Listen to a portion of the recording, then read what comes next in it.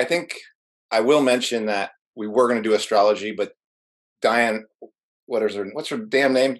Not Diane. Nancy Pelosi fucked our plans up to do an actual fun episode. You're dinosaurs.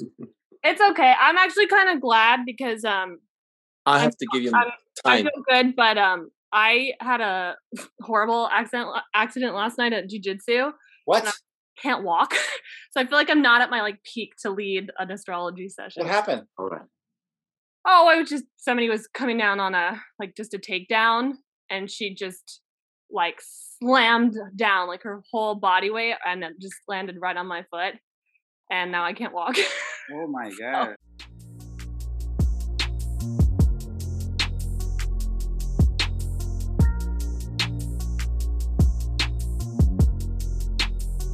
Welcome to What's Left, a weekly political discussion challenging the mainstream left. I'm Eduardo Barca with co-host, teacher and socialist Andy Lipson, writer and teacher Jessica, and community organizing socialist Kenny Cepeda. We're online at what-s-left.whatnot.com. You can find that link to our blog in the episode notes. You can also find our personal social media handles as at Don Eduardo Barca for Instagram, and Kenny's Instagram at ZepDKE, and Jessica's Twitter handle at JHomie89, and we'll post that in the episode notes. Please subscribe, rate, review, turn on your notifications, and share your favorite episode where we found this episode. Thank you.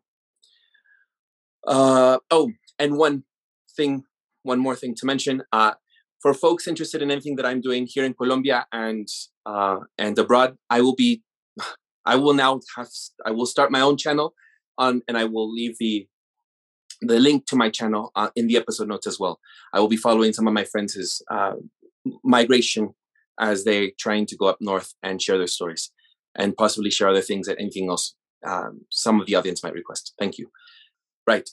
So today we'll be discussing the recent events that are happening as it relates to China, Taiwan, and everything in between there, right? The relationships. And we're moving away from the Ukrainian war to now it seems to another attack. It seems to be, and we'll discuss what we think about it.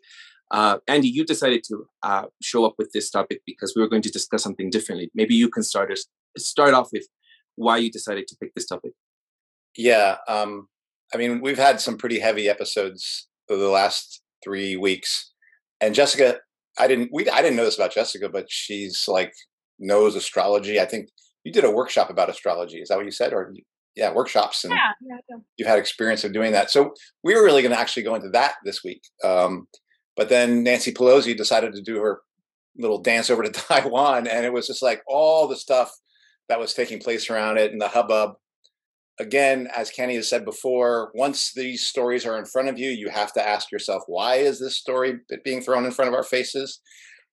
But I really did want to discuss with you all, what do you make of all this stuff that's going on? And even the thing that Eduardo kind of get at is the center of axis of shifting from Ukraine to China and Taiwan. That in itself is a statement of what's going on. That Eduardo, I know you didn't set on it, but that's the kind of stuff I want to talk about. Do people want me to give as my best summary of what I can say is going on? And then I really would like to hear other people just kind of add in and see what I'm not going to try to be exhaustive, but I'll just say the big ones to me. Does that work? Okay. So here's what are some of the things I think I know. First off, Nancy Pelosi scheduled a trip to go to Taiwan. And it's been stated that there hasn't been full agreement by the U.S. The Biden administration didn't necessarily give her permission. They didn't say she couldn't go, but they didn't say she should go. So it's been posed as Nancy Pelosi's kind of trip to China, to Taiwan. And of course, the U.S. has recently talked about arming Taiwan. There's been articles basically saying the U.S. is trying to turn Taiwan into the next Ukraine for themselves. But all we know is that Nancy Pelosi, who has some, her and her husband have investments in chips and things like that. is going to Taiwan, which is a major supplier of chips for the United States. And China immediately took that as threatening its sovereignty, because both China and the United States agree that there is one China, and that one China seems to include Taiwan. And so China and the United States aren't getting along these days. And China basically said, we see this kind of action as a direct threat to our sovereignty, because you didn't get permission from us to do it. And so, the thing was escalating. China said, you're going to regret this. They used all sorts of language. They started war games prior to her flight. The actual stop at Taiwan in terms of her Asian flight wasn't even listed on her agenda, but lo and behold, she does actually land in Taiwan a day or two, like 2 days ago. Stayed about 18 hours, talked with all the various bigwigs, made a hubbub of basically, look, you can't back us off, you can't bully us. And that was how the U.S., Congress put it. That's how I thought the mainstream media mostly took it, as we can't allow the Chinese to determine what U.S. senators and U.S. congresspeople, they have to have the freedom to go where they choose, and we're not going to back down to Chinese bullying. It wasn't clear. Many people worried that when this happened, that there was even talk of like the plane getting shot down or things like that. And of course, people had scenarios of like this is a massive escalation, could lead to a new nuclear war that starts on the other side of the ocean instead of across the Atlantic with Russia, across the Pacific with China. And her plane was not shot down. She came and went. But since then, essentially, the war games that China has been doing have definitely gone up and escalated. And like if you look at the degree to which the ships are now surrounding it, it's effectively a naval blockade of Taiwan. They've been doing live fire things. They've been doing amphibious maneuvers, parachutes, and I know they've been shooting missiles into the strait, into the ocean there. All of these indicating that and basically saying to Taiwan, you made a big mistake. You are going to pay for this.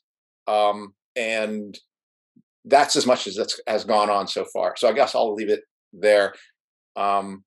Except to say one other detail, which is some people in the U.S., like this guy Esper, who is a former defense person, and others are now talking about revising the notion that the U.S. adheres to the one China idea. There is talk of that in the Congress of revisiting that and saying, no, we don't accept one China, so-called one China. So that's as much as I know about it. I decided to look into a little bit of the history of the what is the relationship between Taiwan and China. Just for myself, I think it's important for folks to know, because I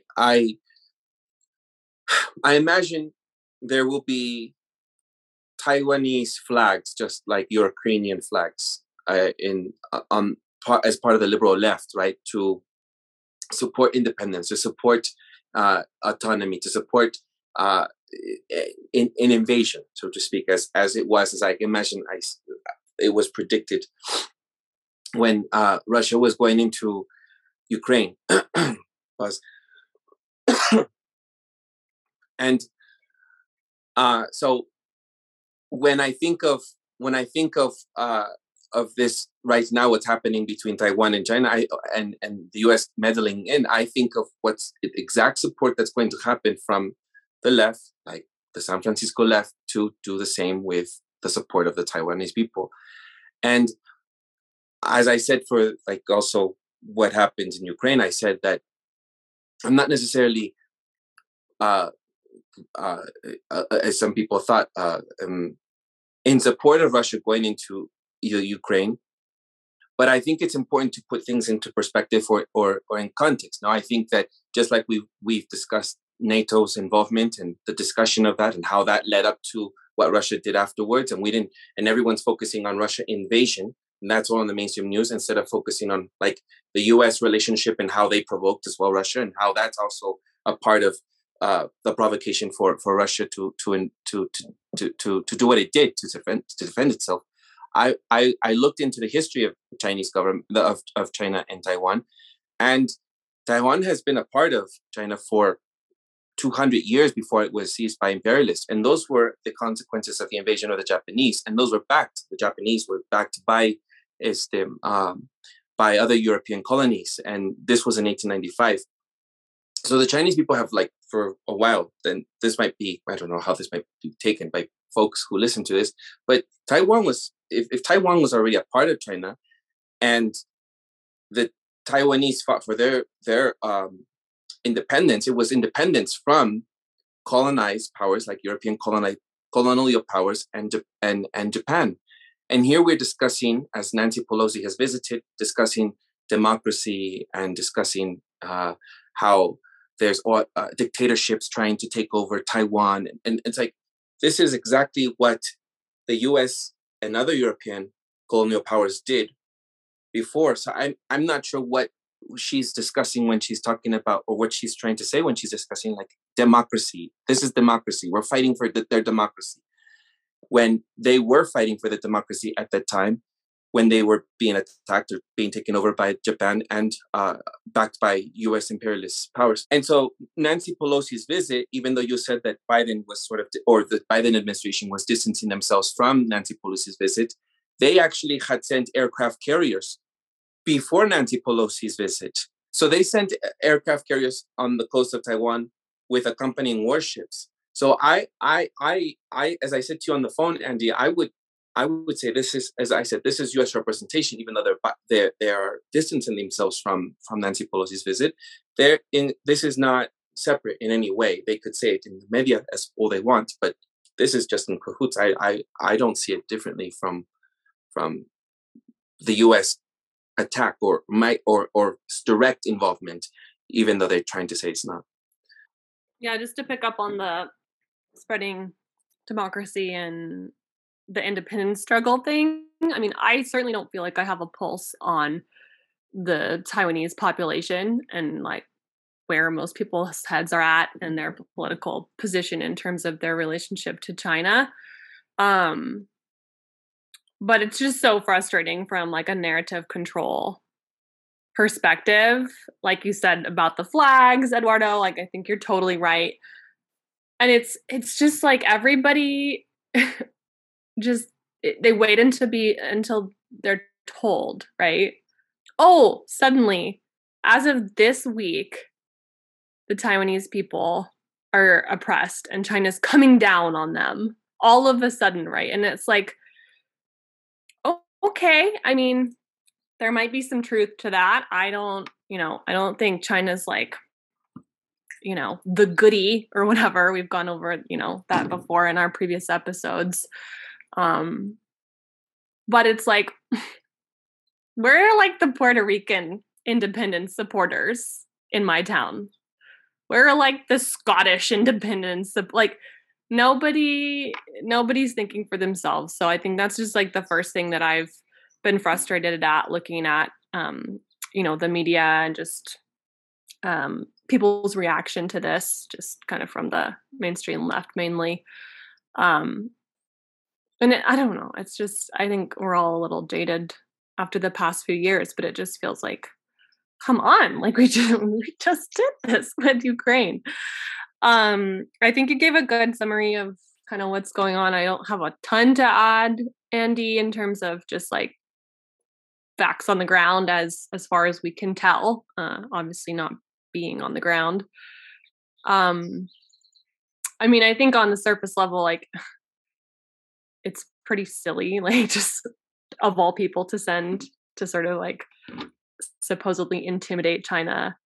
I mean, I don't know if people have been watching any public appearances by Nancy Pelosi, like, literally anything she's done over the past 6 months, but she can't string together a sentence. She sounds like she's drunk, like, all the time. And it's funny, but it's like, holy shit. And, like, this is who they're sending. I just can't even imagine, like, the laughing stock that the United States must be to foreign leaders and foreign people.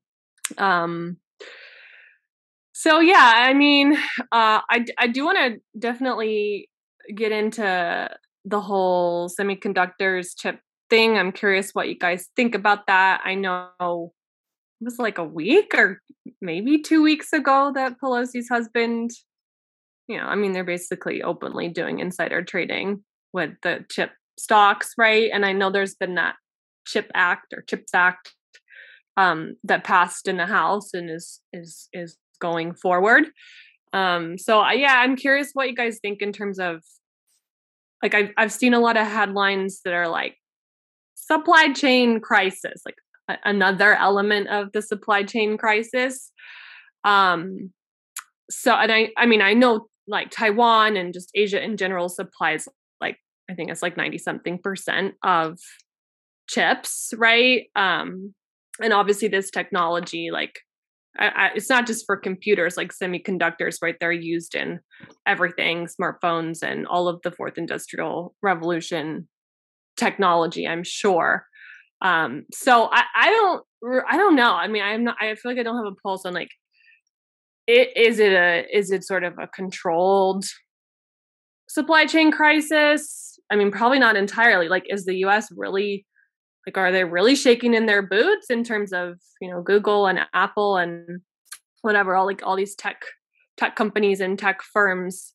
Like, are they really worried about this? Or is this, there's been so many aspects of the supply chain, which I feel like we're just experiencing this like controlled demolition of our economy. I mean, globally too.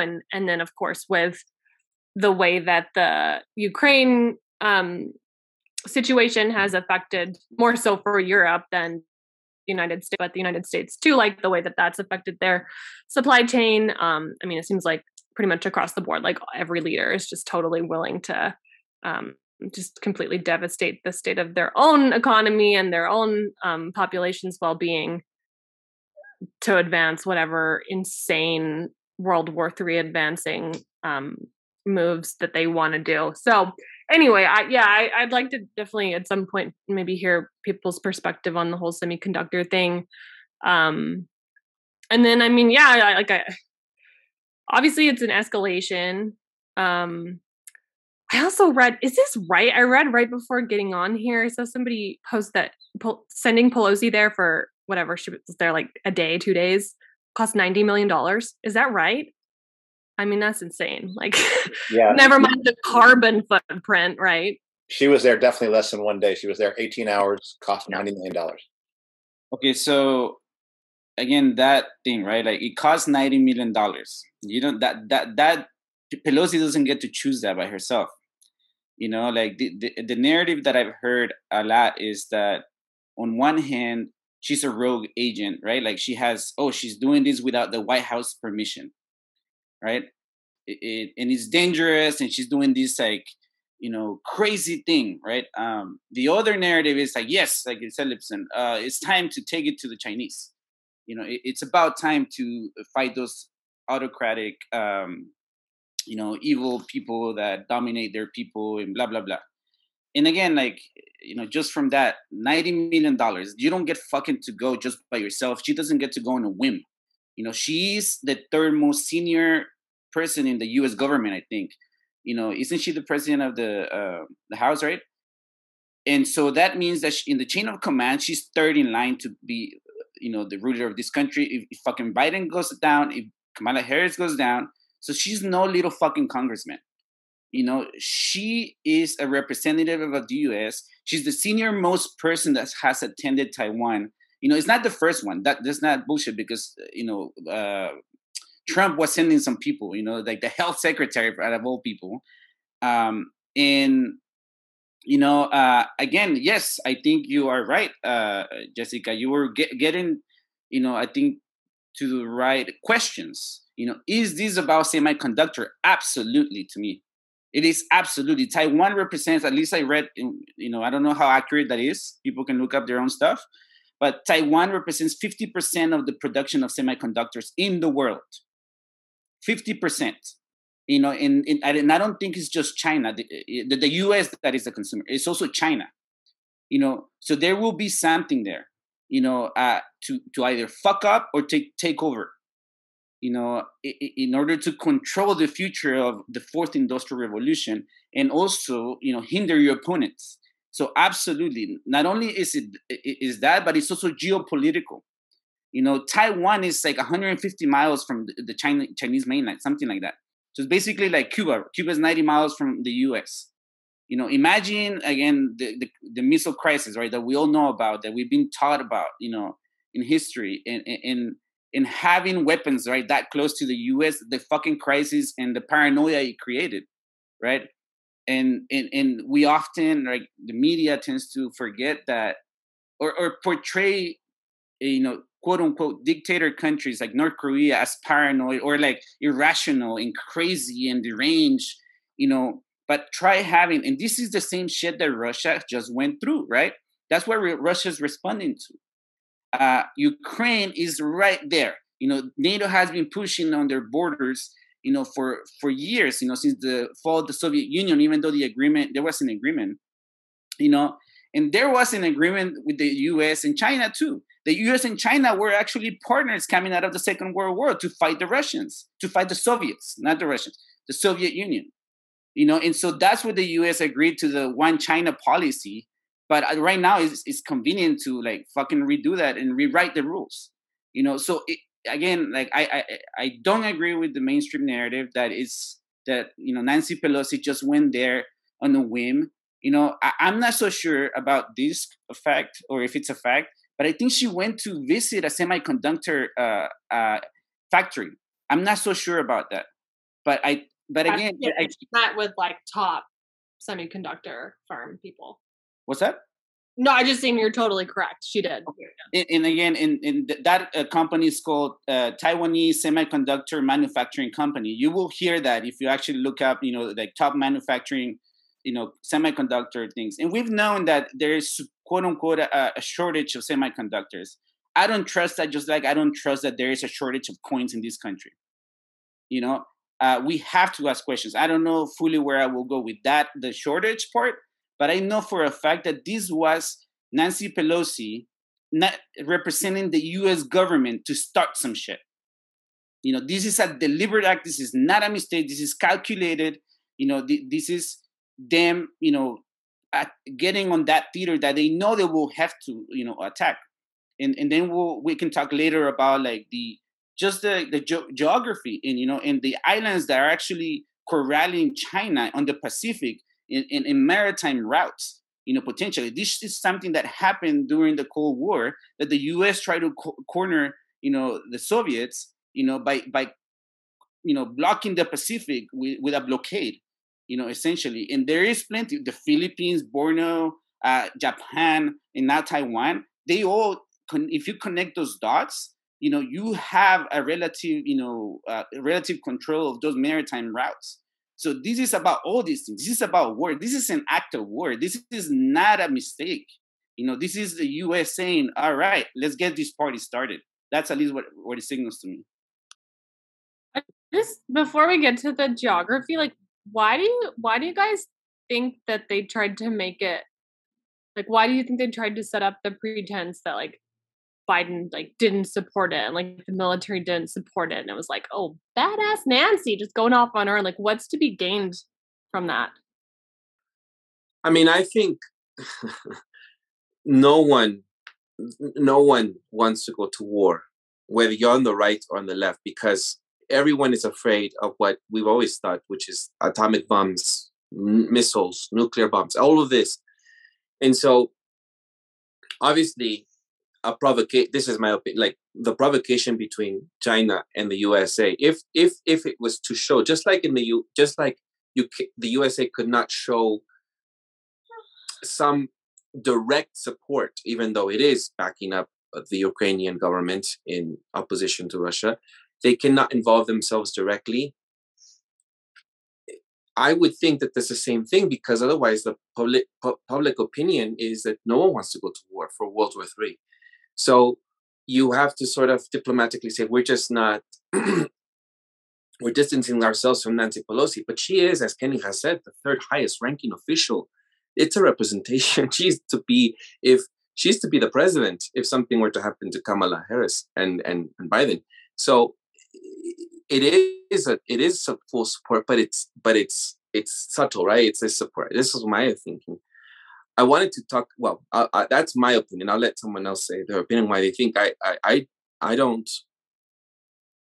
And I'll just say this, Andy, before you go. I mean, I don't. I'm always afraid every time if we don't have diplomatic relationships with these higher powers, like with these very grandes potencias, high potent countries, that we could go to war. I'm always afraid of that. That's always in my mind. It's always this war mongering. It's just always dangerous to me in my head. It's something I always, when we talk about these things, and I saw the missile attacks today, but those were a prelude now to what could happen if the USA gets involved.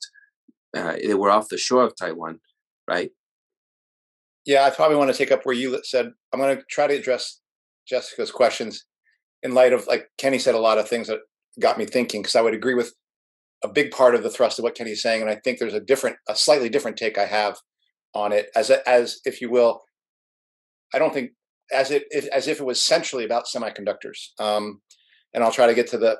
So here's what I think, because I believe, first off, I'll go back to what Eduardo originally said about are they just switching the front from Ukraine to China or to Taiwan, going from Ukraine, Russia to Taiwan, China? And no, what the U.S. is doing is opening up a new front in an existing war. So, and by the way, they are starting another war in Kosovo right now as they try to push. So the U.S. is intentionally creating instability. And this is what they're attempting to do to try to get back into the top of the game. The idea that the world is a multipolar world is terrifying to the United States. And so they're trying to make it back to the unipolar world, and they're going to do it by attempting to destabilize their enemies. And they're doing that in Ukraine, and now they're opening up a new front in that war, in that global war in Taiwan with this. Semiconductors feature as a definite piece in it. China looks at Taiwan as a stationary aircraft carrier in the way that Eduardo was talking about it. It has been used as a launch point to invade China, and so they know we have to control that if we want to, and that's why they're pushing back as they are. But I think the immediate reason for why Pelosi, I think, has to do with the November elections.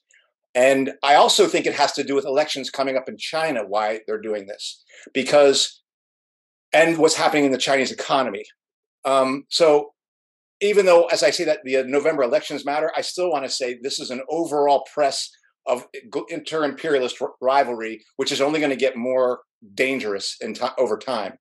So that's why I do agree with semiconductors. I do agree that's peace, because if the U.S. loses access to Taiwan, I guarantee you China's going to shut down their access to semiconductors through that avenue if the U.S. does any other provocations. And so the U.S. has to defend this front as a way of saying, no, we're keeping this for ourselves. But the November elections are coming, and I do think the U.S. wanted to change the game and change the discussion. You'll notice that a lot of the Republicans have gotten behind Biden on this, and it's actually, we've gone from a situation where it looked like the Democrats were going to get killed in November to actually having some of their major opponents sing their praises over being tough on China. But I do believe there was nervousness about it. And this is I think China knows this as well, is that they were nervous about making this step. So I think they had to distance themselves and basically say, this is Pelosi, just in case they had to back out, Pelosi could back out so that it wasn't the whole U.S. empire looking like it was weak. So that is what I think, is I think that when they took this move, they were a little nervous about China backing them off. I think China tried to sense that weakness and tried to threaten them in all the different ways. And the U.S. said, I sense you are not going to go for it. We're going to go make our move. Now, so that's how I see it, is that and this is that gamesmanship. It's weakness. It's like the idea of what does the U.S. look like as it leaves Afghanistan and the way it did. It makes you look weak. It does actually make you geopolitically weaker. And so it was about who was going to back down, because what they're trying to do here, and I do think the U.S. actually can make a case at this point that they got over on Xi, how do you pronounce his name? Jinping, Xi Jinping. Xi Jinping. Is that can I say it that way? I'm not so sure, honestly. Jinping is what I usually hear. Xi. Okay, I'll say it. Xi Jinping, something like that. Look it up, someone, and then I can't do it.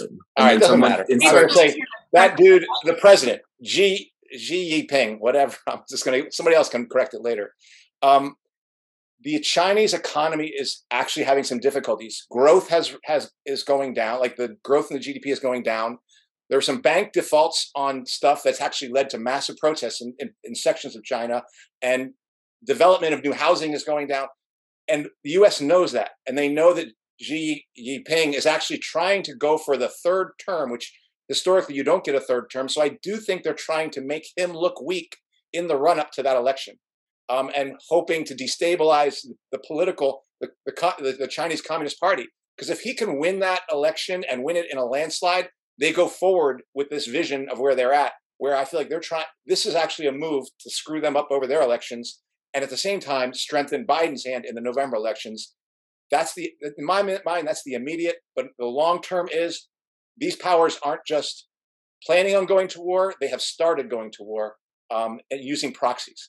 And this isn't a front changing; it's a new front opening up.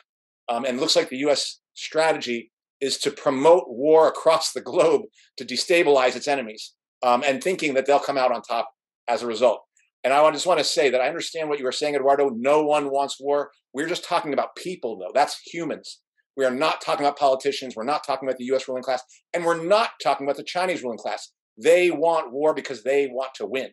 Last thing I'll say, if I was a socialist in China, I would be opposing what China is doing right now with throwing their missiles and things like that. But I'm not. I'm a socialist here. And I call bullshit on my government, doing this war making and war promoting stuff. Go ahead, Ken. It's Xi Jinping. Yes. Go ahead, Kenny. I was going to say something about. Thank you, Andy, for correcting that. Yeah, I mean people, not the governments. They could care less. It's us, right? The rest of us who are going to be screwed over. Go ahead.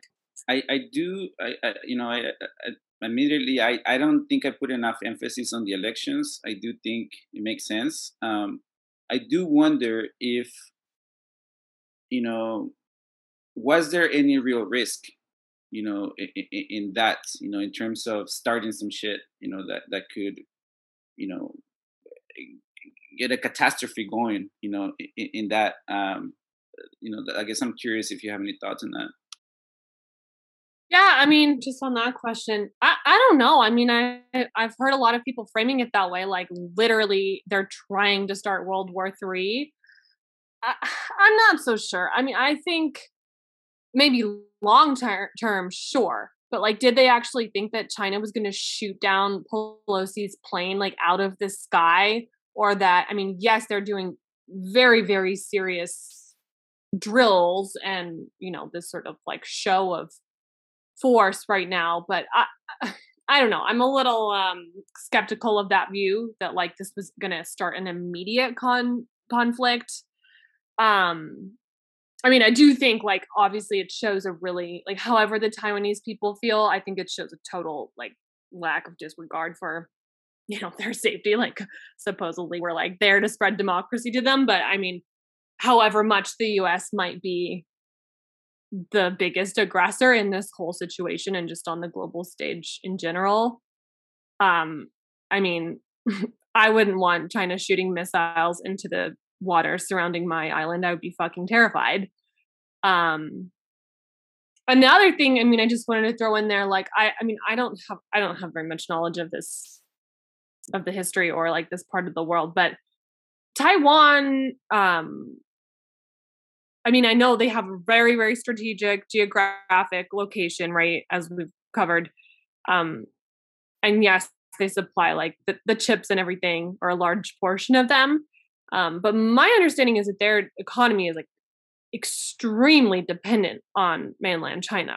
No? Like, so I mean, I think, it's like so easy to see through. Like, I just can't believe people are cheering this on. No, I agree. I think Kenny's right. I think it's related the elections. I think it shows strong support.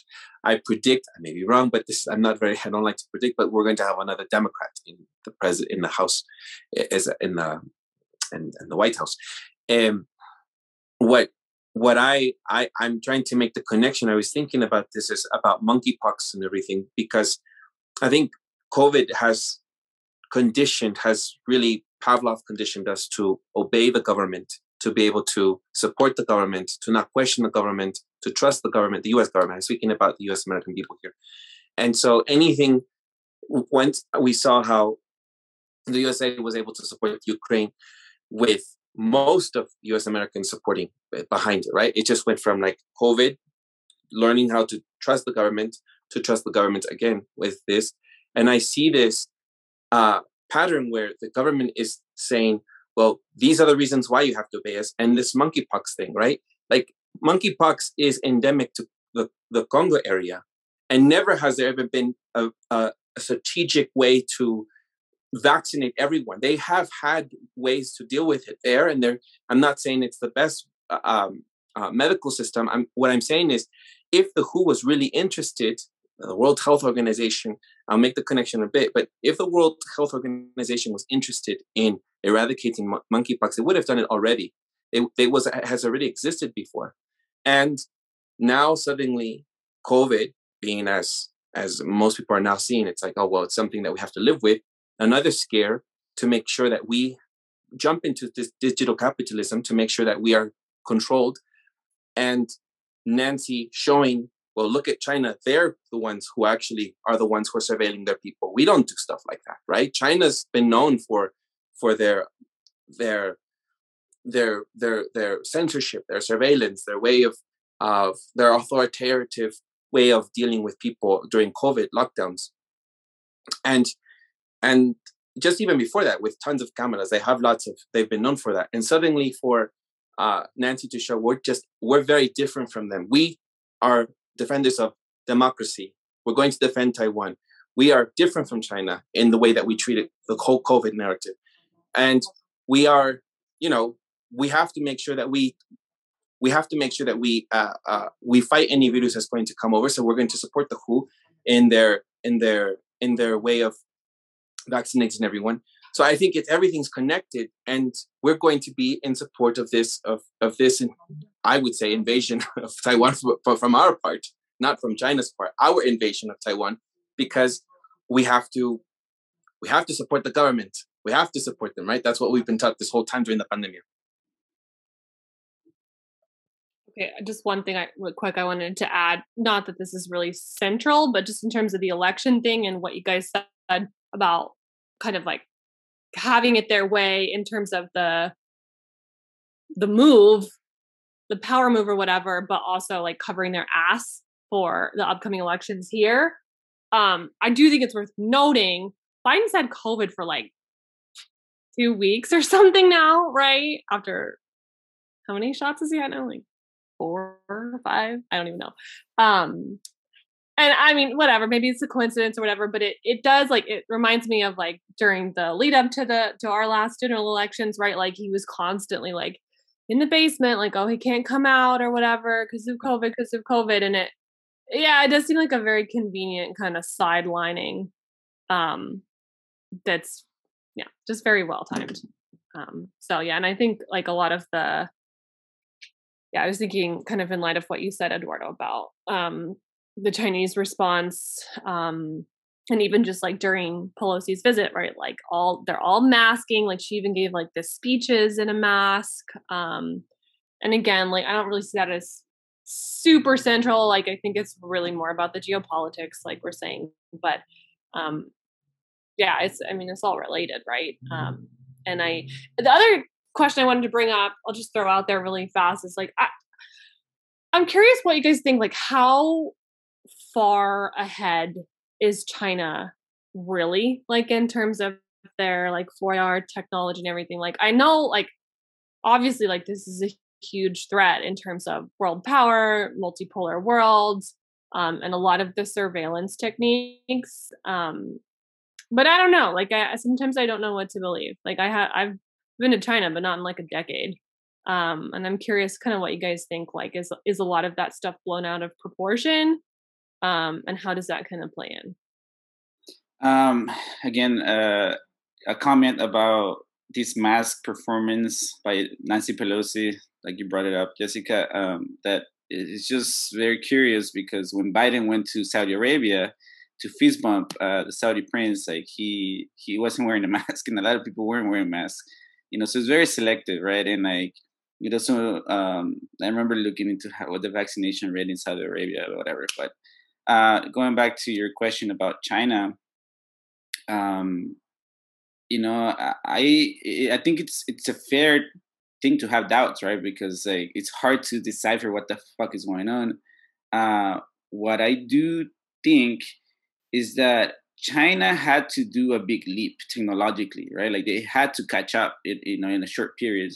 So there is a technological leap in terms of what I understand, and like because it's happened like in countries where like they didn't have to lay down cables for phones, right? So they just installed towers. And so in modernizing or creating these cities, they have had that opportunity because they don't have to deal with old cities, and they've had to think ahead in order to catch up, and they've caught up, financially, economically, very fast. And I've heard and I've read some stuff. I think it's about, for example, automation, that in terms of automated cars, China is being far ahead. The US played catch up, and actually like COVID helped the US catch up. And I suspect, for example, that was why COVID was so useful for the US and like the West. Like in San Francisco, like empty streets. What would you think they fucking stop, rolling out the cars, the automatic cars over here, and learning without people? Like that's something just as basic as that. But so I do think China is ahead in some areas, and militarily not quite yet. That's what I think they still need Russia, and that's what the US is going after both, because they know that alliance, is a threat to the hegemony of the US, in the future of capitalism, and they need each other. Like Russia needs China and China needs Russia, and that's why I make that connection of the geographical attack on both sides. Like if you look at the world map, Ukraine from the west, right, like it's getting pushed, the NATO, the US is pushing that way, and then from in the east, in the Indo-Pacific, they're pushing through Taiwan, and it may not materialize right now, but I think like I think the US is betting on something there geographically, because and that's why I'm a materialist, right? Like forget all fucking technology, forget software, forget all that shit. If you're not transporting raw materials, from faraway lands, to create semiconductors, if you don't have the naval capacity to protect those shipments, what good is your technology? Like, and so, there is space stuff and blah, blah, blah, but that's why I put emphasis in the geographical aspects of it. And I do think there is some, like in terms of surveillance of people, yes, hell yes. And it's not all of China, it's certain regions of China, that have this mass surveillance and the social credit systems where some people can move if you do something against what the state, but I am careful to bring that up at times, because people then that leads to, oh, look at what they're doing over there, when we don't see what it's happening to us in that same way, in a similar way, not exactly the same way, but we are going through that process too of being surveilled, because we've talked about the fourth industrial revolution.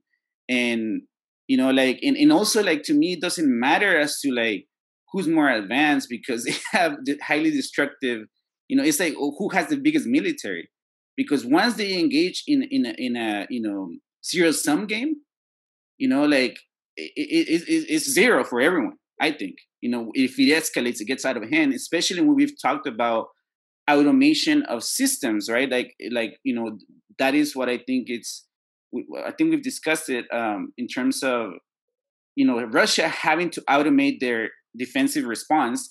If Finland, if Sweden and Ukraine are encroaching into their territory and they have guns pointing at them, then a false move and then some shit gets out of hand, and it's gonna have to happen on China on the other side, on the east, right? If Taiwan gets closer relationships with the U.S. and suddenly, so China's gonna have to automate their shit, and so like everyone's pushing forward. I don't think it matters so much as to what degree, who's higher than someone else, because like I think that the technological capacity to destroy the goddamn world or make it very difficult for life to exist here is there if shit gets out of hand. Can I just say that Finland and Sweden has just joined this week? The Senate, the Senate has just voted this week 95-1 for Finland and Sweden to join NATO. So it's, just what you were talking about, Kenny. Just wanted to mention that little quick fact about this week in the USA. But first off, the 95-1, was that a US thing or a Finland-Sweden thing? Vote. It was U.S. Senate votes 95-1 to allow Finland and Sweden to join NATO. Oh, okay, I got you. Okay. Well, so first of all, I think the question you're asking, Jessica, is one I don't think any of us know. I personally, if you ask me just to make an assessment of it based on what the U.S. is doing, I think they are behaving like an empire that's been on the top, that is very afraid of being taken down and going to the bottom. And I sense that they are worried about how the rate at which both economically, militarily, politically, that China is advancing. And I think that this move is calculated to bring Russia, or it's not, they know in doing this move with Nancy Pelosi that they are only cementing the relationship between Russia and China. I don't think they would want to do that, but I feel like it seems like they feel like they have no choice. They have to start this second front. And I do believe it's a war. And I believe the war is starting. It's not fully hot yet, but it's getting there. And it's certainly beginning to operate openly between proxies, where through proxies, U.S. is going to kill Russians with Ukrainians, and U.S. is going to threaten China with Taiwanese. So my own personal feeling is that China is ahead of where the U.S. would want them to be, and I think that the idea of the big data analytics collection, the fact that they have a social credit score that they can actually use on their population, the fact that they've gotten big swaths of Africa under their umbrella with the Belt and Road Initiative, and they're making inroads into South America. I think the U.S. is worried that an emergent technology like AI could be a game changer. And at the same time, and I talked about that book, The Long Game. I'll show you here. Long Game. China is beginning to make moves to not just be ahead in the area of data collection, but catch up and maybe even get ahead of the U.S. in terms of its Navy in that region and beyond, and in terms of projecting power. They're already ahead of the United States in terms of the number of their infantry, but they're not ahead in terms of aircraft. The number of aircraft carriers and Air Force and things like that. So so China has some work to do, but they're attempting to do it. What was I going to say about that? So I do believe that the U.S. is making moves out of that nervousness. And I do want to come back to the thing I always read, because when I go back to the 2018 National Defense Strategy, this is the last paragraph of the opening statement. Here's what they say: China is a strategic competitor. It's no longer about the war on terror. It's about China and Russia and North Korea and Iran. But here's what they end with in the opening page. And they're saying, here's the cost of not doing this strategy, this new strategy that recognizes that China and Russia are the problem. The cost of not implementing this strategy are clear. Failure to meet our defense objectives will result in decreasing U.S. global influence, eroding cohesion among allies and partners, and reduced access to markets that will contribute to a decline in our prosperity and standard of living. Without sustained and predictable investment to restore readiness and modernize our military to make it fit for our time, we will rapidly lose our military advantage, resulting in a joint force that has legacy systems irrelevant to the defense of our people. Now, they go on in there and talk about big data analytics and AI. That to me is some nervousness. That's in 2018. And I don't think things have gotten that much better for the U.S. empire in that time. So that's what scares me, is that I do think the U.S. is like a wounded, hunted bear that has ruled the jungle or ruled its forest, and now wolves are starting to take it down, and the bear is trying to lash out. I know that bear is supposed to be Russia, so that's confusing, blah, blah, blah, but that's my best, thing I can come up with. But bear with nuclear weapons, though. Right. But and be clear, every one of them thinks they can win with those nuclear weapons. So they believe they have a plan to win. Otherwise, they wouldn't be in the game. Can I just throw out there, though, like, I don't want to pivot too much to the Russia thing, because I know we've covered that more and we're focusing on China and Taiwan. But I don't know, just watching the past couple months, it doesn't seem to me, based on my limited knowledge, like the sanctions on Putin and the endless, over the top anti-Russian propaganda and all of this is working. I mean, I don't know, Europe especially, right, is struggling, I would say, even more so than us, just because of, how the percentage of, in terms of their energy and food and all of that. But I don't know. I mean, I'm not saying, obviously a lot of Russians and Ukrainians are dying. Again, all the leaders hate their own people, or, at best just don't give a shit about them if they're collateral damage. But I don't really feel like Russia's up against the wall right now. So I mean, I guess it just kind of supports your flailing bear analogy, Andy. And I do hear a lot of it's not working, what we're doing against Russia isn't working, so time to move on to China. But I totally agree with you that it's not a separate thing. It's another front in the same war. Go ahead. You look like you Kenny will probably have something to say to this, but it's totally true what you're saying, Jessica. That war has not gone well. That proxy war has not gone well for the United States. Russia's ruble is stronger. Russia is in a better situation in terms of to weather the storm right now. Its NATO allies that it was hoping to marshal are all collapsing, and they're losing leaders like nobody's business.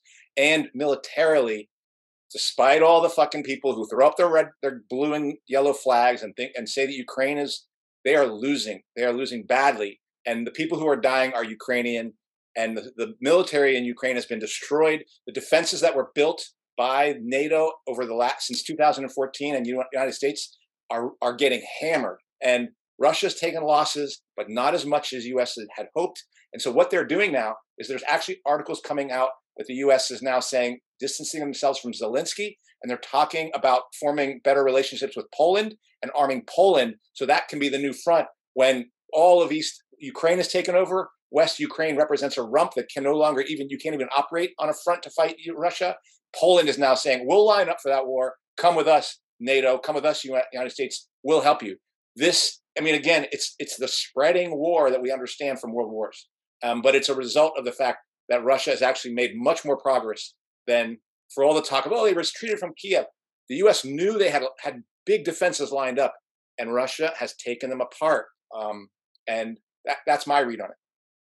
Yeah, I feel like it's been pretty obvious all along that Zelensky was always going to be eventually thrown under the bus. I mean, they can't even get the guy a fucking blazer or something. But just one thing to add, just on the tech thing, and then also connecting it to. I have a question. Sorry, yeah. Just a comment on the question that you had, because I've started to think that those sanctions were not directed at Russia. They were directed at cutting Europe from Russia.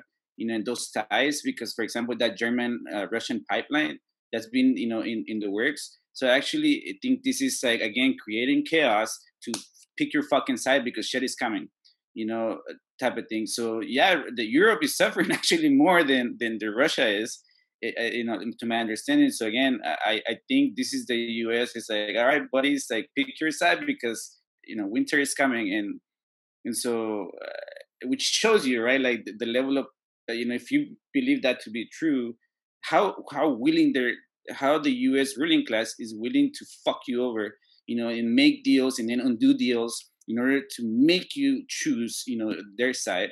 They did it to fucking China, right? Post, blah blah blah. They did it to the Soviets, during World War II or post World War II. They're gonna do it to Taiwan. They fucking did it to Ukraine. They done it to Latin America. And I think they're starting to do it to Europe. Because they're not allies. Like there is no, like we've talked about the anarchic competition in capitalism, right, among nations. That this pretense that that economic activity, right? This is one major disagreement with the world order people. That they have economic ties. It's like as if those things can fucking be broken at some point. Like in World War II, a lot of these fuckers had economic ties. They were gone. And even then, like investment banks were investing in fucking Nazi shit. So they don't care. Like they will pick where the money is at, And so, but again, I do think sanctions are about Europe. They're not about, Russia. Pretty extreme, like some of the rhetoric coming out of the European politicians, like telling people like, oh yeah, you might want to like go forage for twigs to keep warm over the winter, like with a straight face. It's crazy. And I know, Eduardo, you should get in here, but I want to add one thing to add what Kenny just said.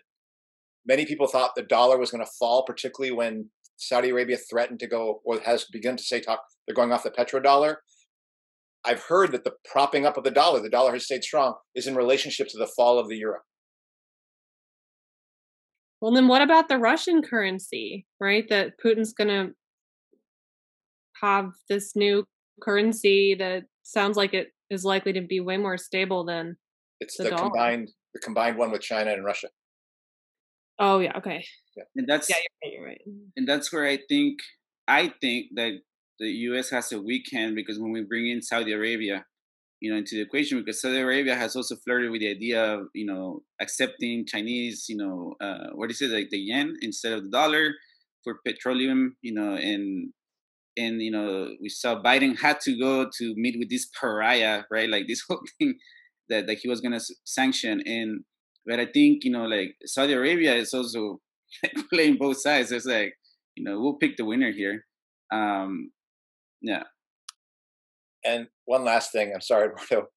I think the U.S. is counting on instability in China and hoping that more of the kinds of those demonstrations that you saw, which were meaningful demonstrations when people were standing in front of banks and stuff like that, to try to say, no, you can't take all our money from us. We got to give it back to us. You can't just hold on to it.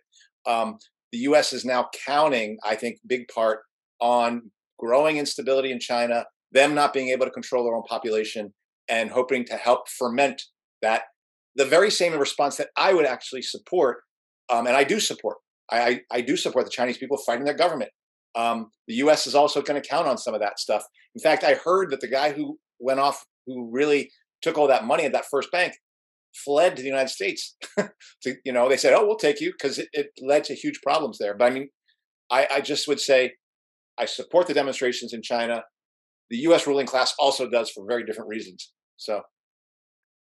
I don't have much to say anymore, but I imagine anyone will ask here, what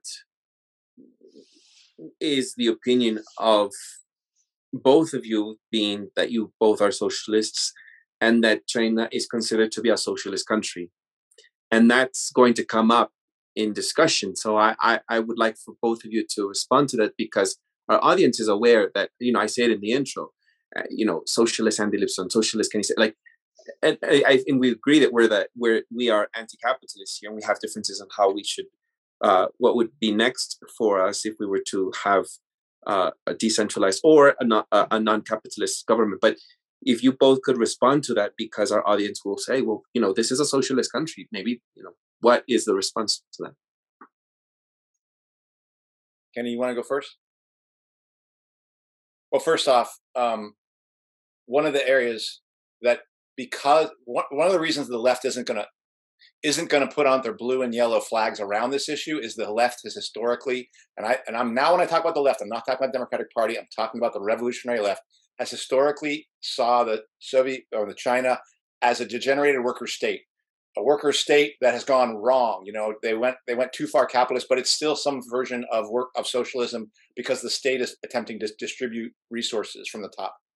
And because of that, the left will not fuck this one up as bad as they fucked over Ukraine, because they still think of China as socialist. What it means is the left that is opposing this war will actually support the actions that the Chinese are taking militarily and say they have the right to do that. Taiwan is part of China. That's what they'll say. They'll basically claim that no, Taiwan is part of China and give backhand support to Chinese imperialism. I don't care about Chinese imperialism. I'm in the U.S. I got to stop my country. But that is what and I would say that, first of all, so I think most socialists think of some version of socialism there. I say there has nothing to do with socialism over there. It's a complete capitalist system, which really is doing more successfully fusing the forces of the state with, to some extent, a private investment to really be a public-private partnership of perfection, really, that the U.S. is attempting to mimic. And in fact, that really is the form, state-run capitalism is the form that governments take in war, because they have to. They've got to stop their countries from producing cars, and you got to start making tanks. So we're going to take it over. So that China's just gotten there quicker. U.S. is going to catch up. And the conditions that are leading towards more and more World War III are producing the likelihood of public-private partnerships being more and more a feature of our own future. And most socialists, unfortunately, still believe that if you have a state that is distributing things and has socialists at the top, it's still some kind of socialism. That has nothing to do with socialism. Zero. Yeah, I agree. It's the same thing in the sense of that you call yourself a socialist doesn't mean you are one. You got to look up the fundamentals of how society is organized, where power lies. I lived in Nicaragua, democratic Christian socialist, fucking bullshit. And I saw, I had proximity to some of the power, and how that was, there was no democracy. There was no, control of the masses, right? Democratically and input. And, they were in also, I don't think socialism / communism can be built from the top down. We have to learn, how to organize ourselves, run our societies together. It is not a dictation. It's not. We're not going to tell you. And I have other problems with the process of the Chinese history. The quote unquote communism, shit with the Cultural Revolution. That's fucking engineering a fucking society, just like the shit that I'm rejecting here with the fucking liberals and and shaming people into fucking no. You gotta learn it in the process of building. You gotta learn that it's beneficial to you. You don't have some fucking technocrat telling you that that this is good for you. That's no fucking different. And so I agree with what Lipson said. In terms of this fusion of the state, and the capitalists, right? And we're heading that way. When we talk about the UBI, we're heading to that shit. UBI is, universal basic income, right? That is gonna come, and people call that shit socialism. Socialism is not a fucking handout, So I do agree with right wingers where they are disdain, handouts. That's not what fucking socialism is. That's the bullshit that Bernie Sanders, Ocasio-Cortez see as fucking socialism. That's not what it is. And I wish I could tell you this is the fucking roadmap, but no, it's gonna take us building it and making fucking mistakes and learning along the way. But having a horizontal, distribution of power, not vertical like it is in China, like it is here. So it's not, I absolutely don't agree. It is state-run capitalism. That's not different than Soviet, the Stalin experiment. That's not. You know what? I'm not gonna fucking defend that bullshit. And a lot of people do defend, this shit as being socialist. But if you look at the fundamentals of what makes a socialist society, is there fucking democracy, in the class, from the base? Do workers run shit? Do people run shit? Not, again, technocrats, not bureaucrats. Can you actually, because we will have leaders, can you actually hold them accountable? So it's not, hell no. And I am tired too. So many people adhere to that ideology, and they're very easy to persuade to accept imperial projects. Again, going on the side of China, in this war, so they can go after Taiwan and all that bullshit. So no, again, it's not socialism. It's not communism. It is a dictatorship, but again, I don't want to use that to say that we are not, because I don't see democracy anywhere in this fucking world. I don't, it's just that it looks different for us, and we keep getting brainwashed, and we have been brainwashed, because I actually talked to a coworker recently, 3 coworkers. We started talking about Ukraine thing and stuff, and, talked about the World War II, and the big default was like, oh, Putin is evil, and it's like this notion that these people are more evil than our representatives, that they are more deranged, that those dictators, that they are dictators, but we are not. We are a democracy, and I invite people to show me where has there ever been democracy in this fucking nation, for example. Yeah, I just want to add, I'm so sick of having the conversation with people about fake socialism. I'm not even a fucking socialist. And I just had this conversation this morning about fucking Bernie for like the billionth time. Like, all you got to do is look at that vote that Eduardo referenced, 95-1 in the Senate, right, to expand NATO.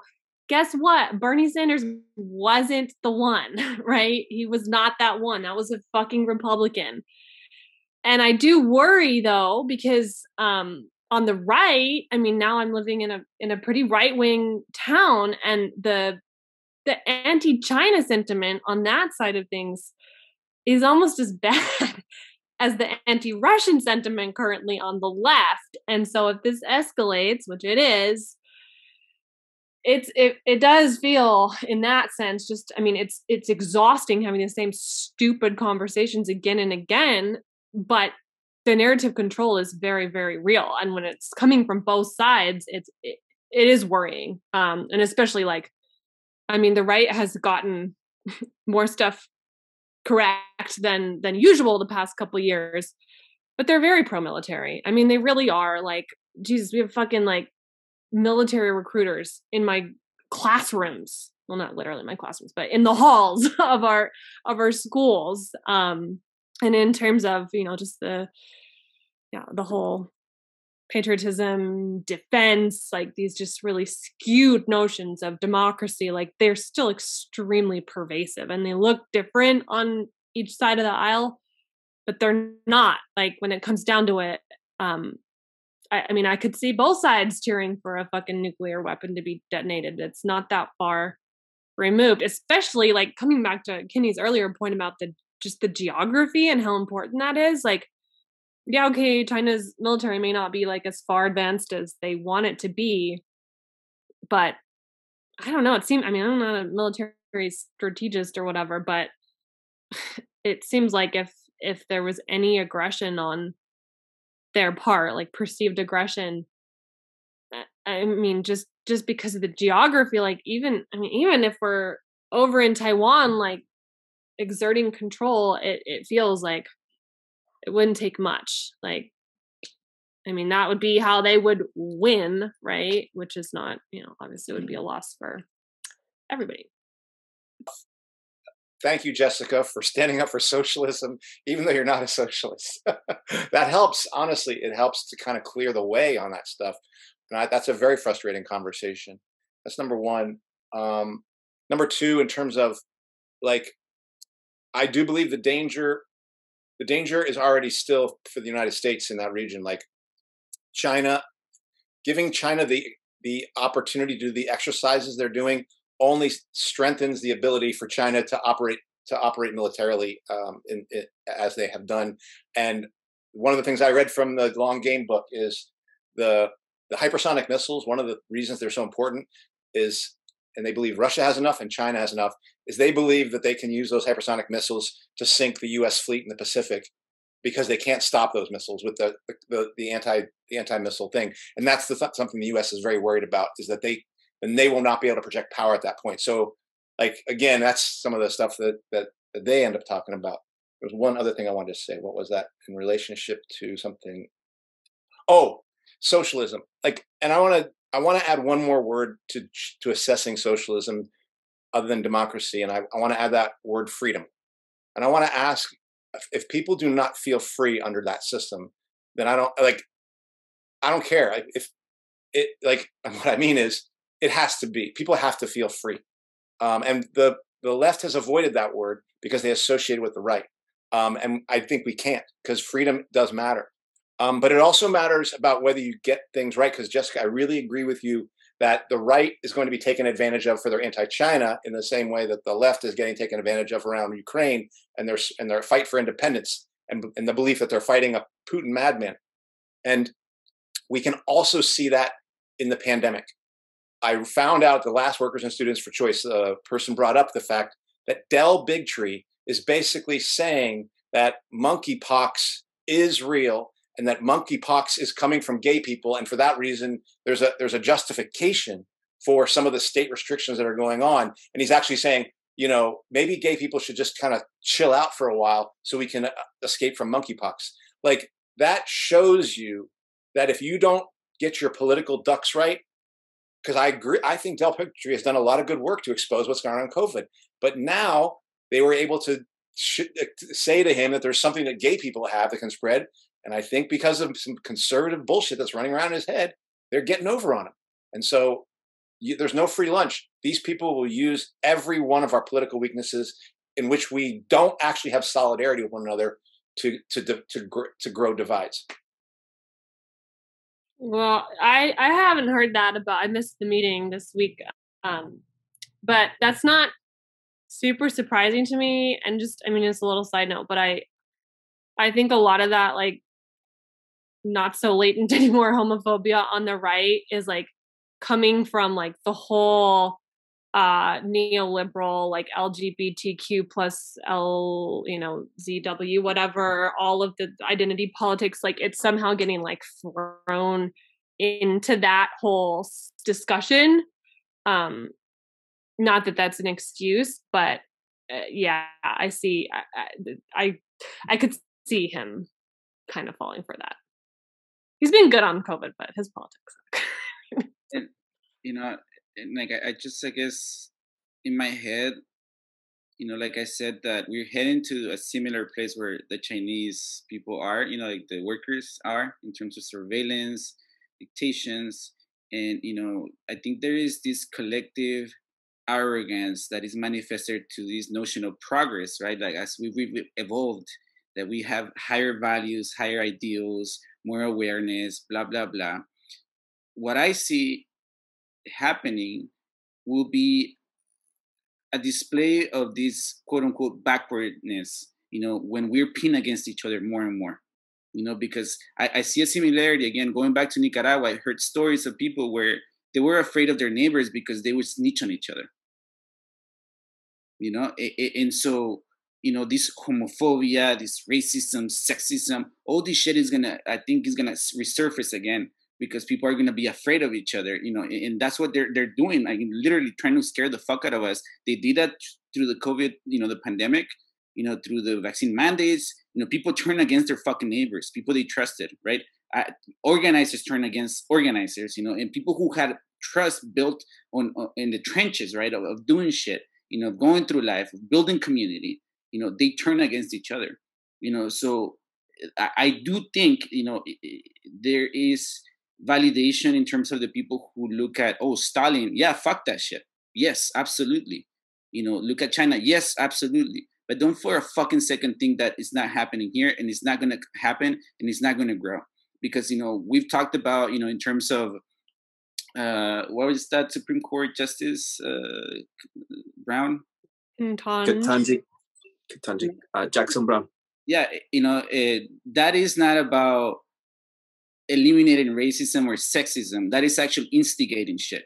The same thing, earlier we talked about resources, we talked about the South.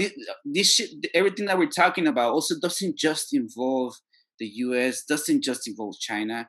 It involves Africa, it involves Latin America. Because guess what? The Southern commander, of the U.S. forces, she's a woman, right? And she talked about Latin America having 60% of the world's lithium, right? She talked about Latin America having 30% of the world's fresh water, right? This is a woman a boss lady in a position of power. So they're gonna use this shit, and then there are people who will have these preconceived notions, but they will associate bad things with people in positions of power that happen to represent a group. So this shit will come back. We're not evolving. We're not past the bullshit. Because it can be exploited. These divisions and people like the one you mentioned, who I don't know who the fuck he is, but we'll fall for that shit, just like fucking Noam Chomsky did, right? This fucking intellectual giant, right, that people revere, especially in the liberal left.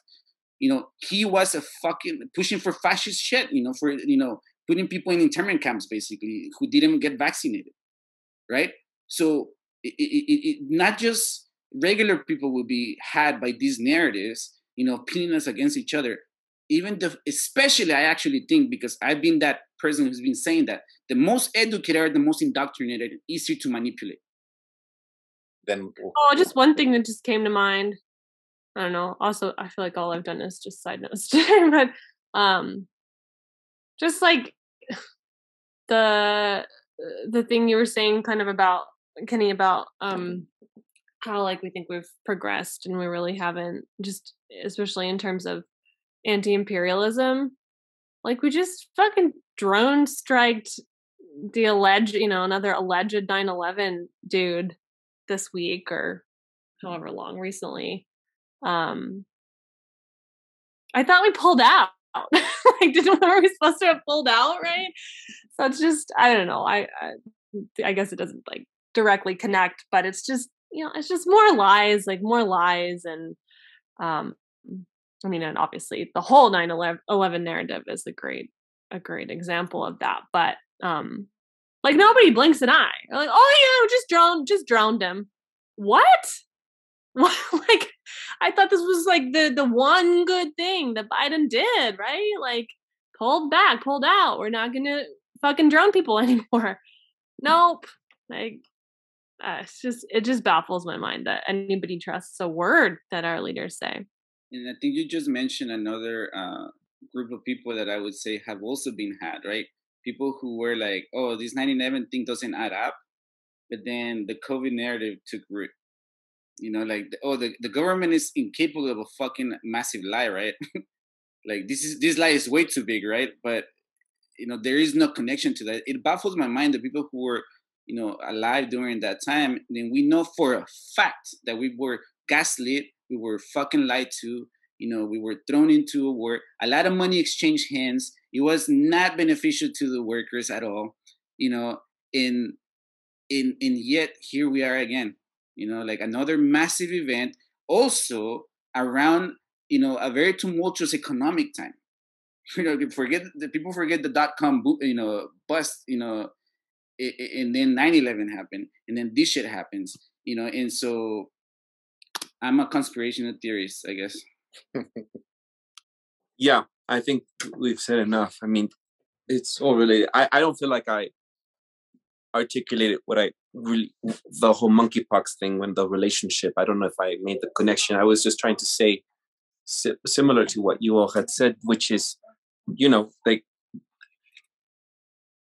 it's about elections, it's about obedience, it's about censorship. It's that's coupling up with another scare, right? So that's why it's important to mention it. And even though it's already existed, I didn't know that about the political conservative views of that guy, and I really, it's kind of glad you brought it up. But if anyone could be tricked, you see, whether it's on the right or the left. Yep. That does it for this week's episode. What's Left is a weekly political podcast / channel challenge in the mainstream left. We've posted information about our topics and our guests on the episode notes, where we found this episode, or on our blog at what-s-left.webnote.com. You can find past episodes to this podcast / channel there and connect with us. I remind folks, if you like anything you have heard here, please subscribe, rate, view, turn on your notifications to any of our platforms on Spotify, iTunes Podcast, Stitcher, Google Play, BitChute, Odyssey, YouTube, Rumble, or Telegram. And you can find any of that in the episode notes or on our blog, which I just said. And if you would like to give us feedback about something you've heard or suggest something for us to cover, contact us through our blog or directly at our social media handles. Mine, Instagram at Don Eduardo Abarca, Kenny's at ZepDKE, and Jessica's Twitter, which is at JHomie89. And one more thing to mention, if folks are interested, I've been here in Colombia now for 3 months, and I'm about to complete the 3rd month. So if anyone is interested in knowing more about what we've discussed, I will be doing a bit more extensive conversations and interviews with folks from here on my own channel, which I dreaded doing, but I will be doing it because I have stories to share with folks that are migrating from here, from Colombia to Spain, to the USA, and I want to follow their stories. I think it's very important, it's very relevant. We could do something else on Venezuela some other time, another socialist country, so to speak, but isolated, and sanctions that are imposed on people, which is the reason why people are really migrating, and for people who are hurting. And so I really hope that people could follow those stories. I will be sharing it both in Spanish, English, Spanglish, and let's see if I'll do it in French as well. But most importantly, I think it's important for folks to do it, for people to listen and to really to have their stories to be told. I want their stories to be told more than anything, more than what I have to share. And so I hope folks could please help and migrate over to that channel and possibly donate. I will put a link at the bottom for anyone to donate for people's voyage, their journey up north, because it's really important. Anyhow, thank you for that selfish time of mine. And we'll see you all next week. I'm Eduardo Abarca with co-host Jessica, Kenny Cepeda, and Andy Lipson. Thank you all very much. Ciao. Thank you.